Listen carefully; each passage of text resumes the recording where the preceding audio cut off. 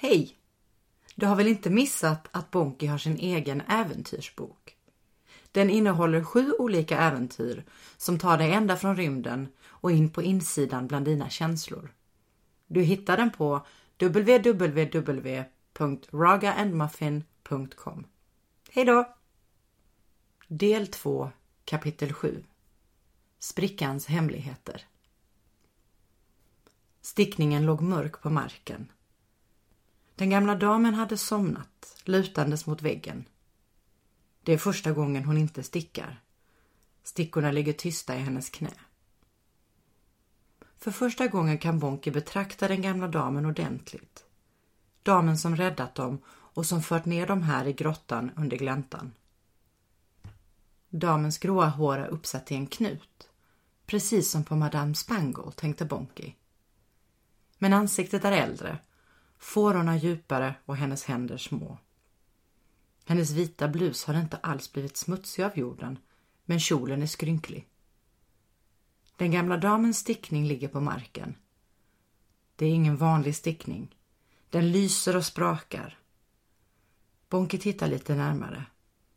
Rör den på sig?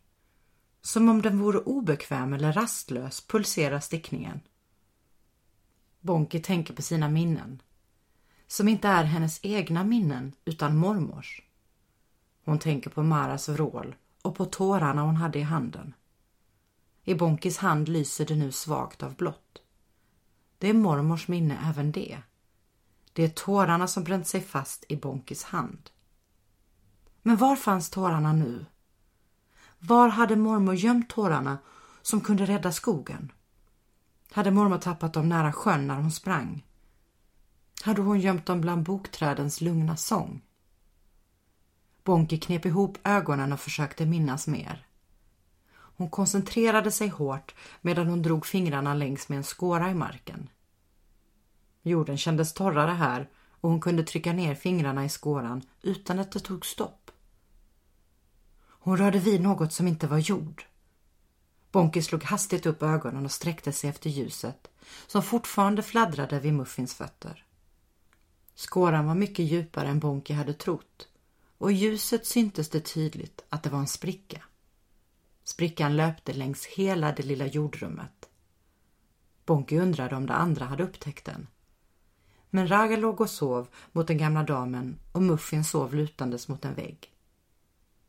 Sprickan var bredare på ett ställe. Bonky tryckte ner fingrarna igen och visst kände hon något. Hon la sig på mage för att försöka se bättre. Men hur hon än tittade var sprickan för mörk. Inget ljus ville leta sig ner i den. Hon försökte pressa ner fingrarna ännu lite till, men det var lönlöst. Bonky la sig trött på magen. Vad gör du? Raga viskade på sitt vanliga höga sätt.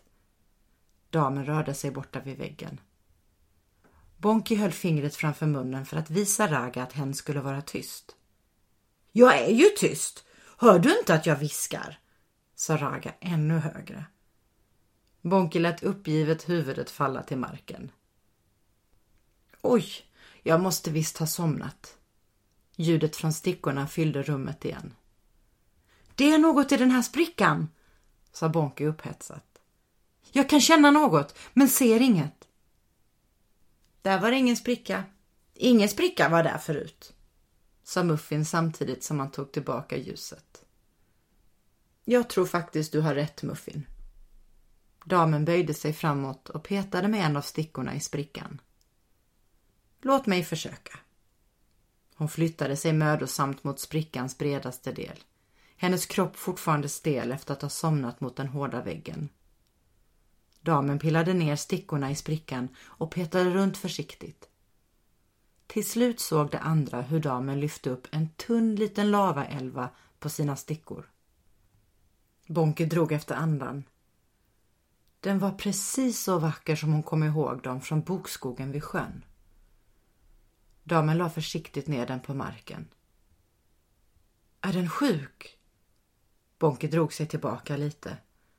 Minnet av hur skvallerälvan som hade lurat henne till sig för att sen ta hjortfågeln Taki gav henne rysningar. Nej, den är bara liten. Damen strök den med fingret över den luddiga pälsen. Hela rummet lös nu upp av det skimrande från den lilla älvan på marken. Raga frågade till slut det alla tänkte. Hur vet vi att det där är en lavaälva och inte en skvallerälva? För en gång tog Bonki en skvallerälva och puff så försvann vår vän. Som ju då alltså inte var vår vän, för det var ju häxan Mara. Men vi trodde det var vår... Shh! Damen avbröt Raga. Det här är ingen skvallerälva. Det ser ni på formen. Det är svårt att se när det dansar. Då är det så lika att det knappt går att se skillnad på. Men titta här. Damen höll fingret mot lavaälvans mage.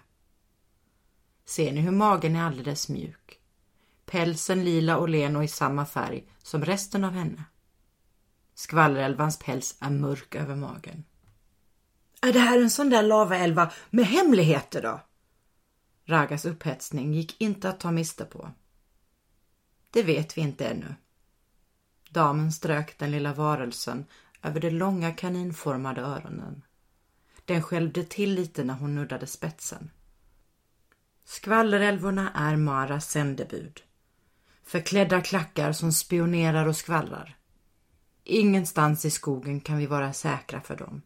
Överallt lurade. Så fort det ser något det inte tycker om skjuter det tillbaka till Maras hålor i underjorden och hämtar strattadunderna som hämtar in förbrytaren i sina långa slämmiga tentakler. Alla har vi någon nära som blivit tillfångatagen. Damens röst var hård som stål, men mjuknade när hon fortsatte. Men den här lilla varelsen är jordens sändebud.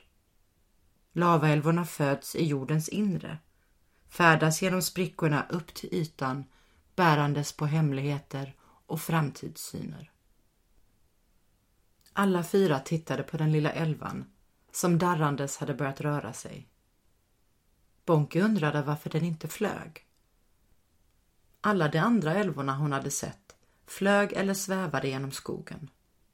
Men den här älvan låg darrandes kvar på marken.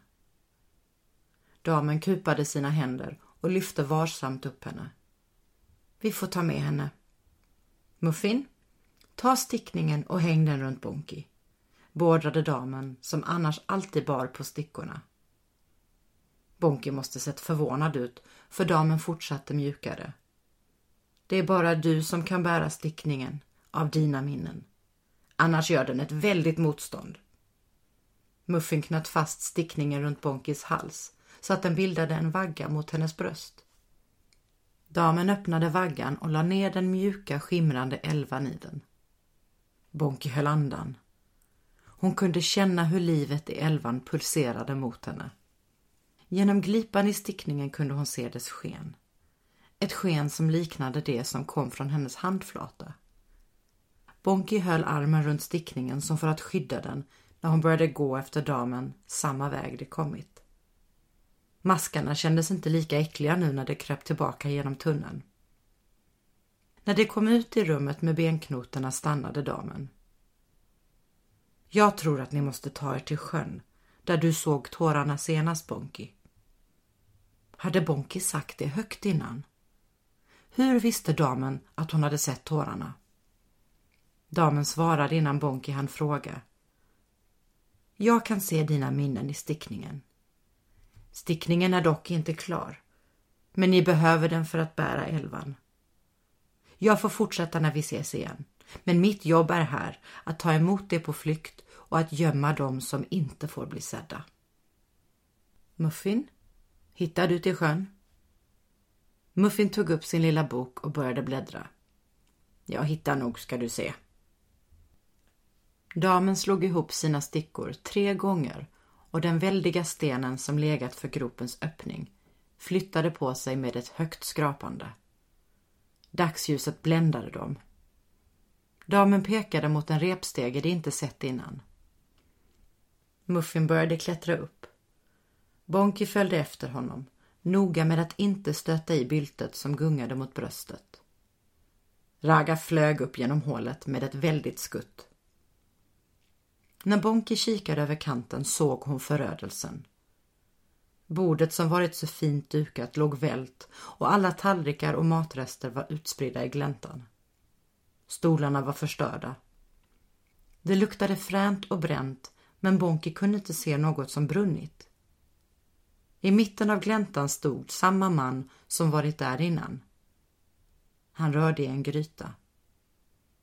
Nu måste ni ge er av. Vi har bråttom. Inte mycket tid kvar innan jorden inte orkar bära oss längre. Damen pekade åt en öppning bland trädens väldiga gummisnablar. De 3 vännerna började gå. Trötta och slitna med tunga steg lät skogen sluta sig omkring dem.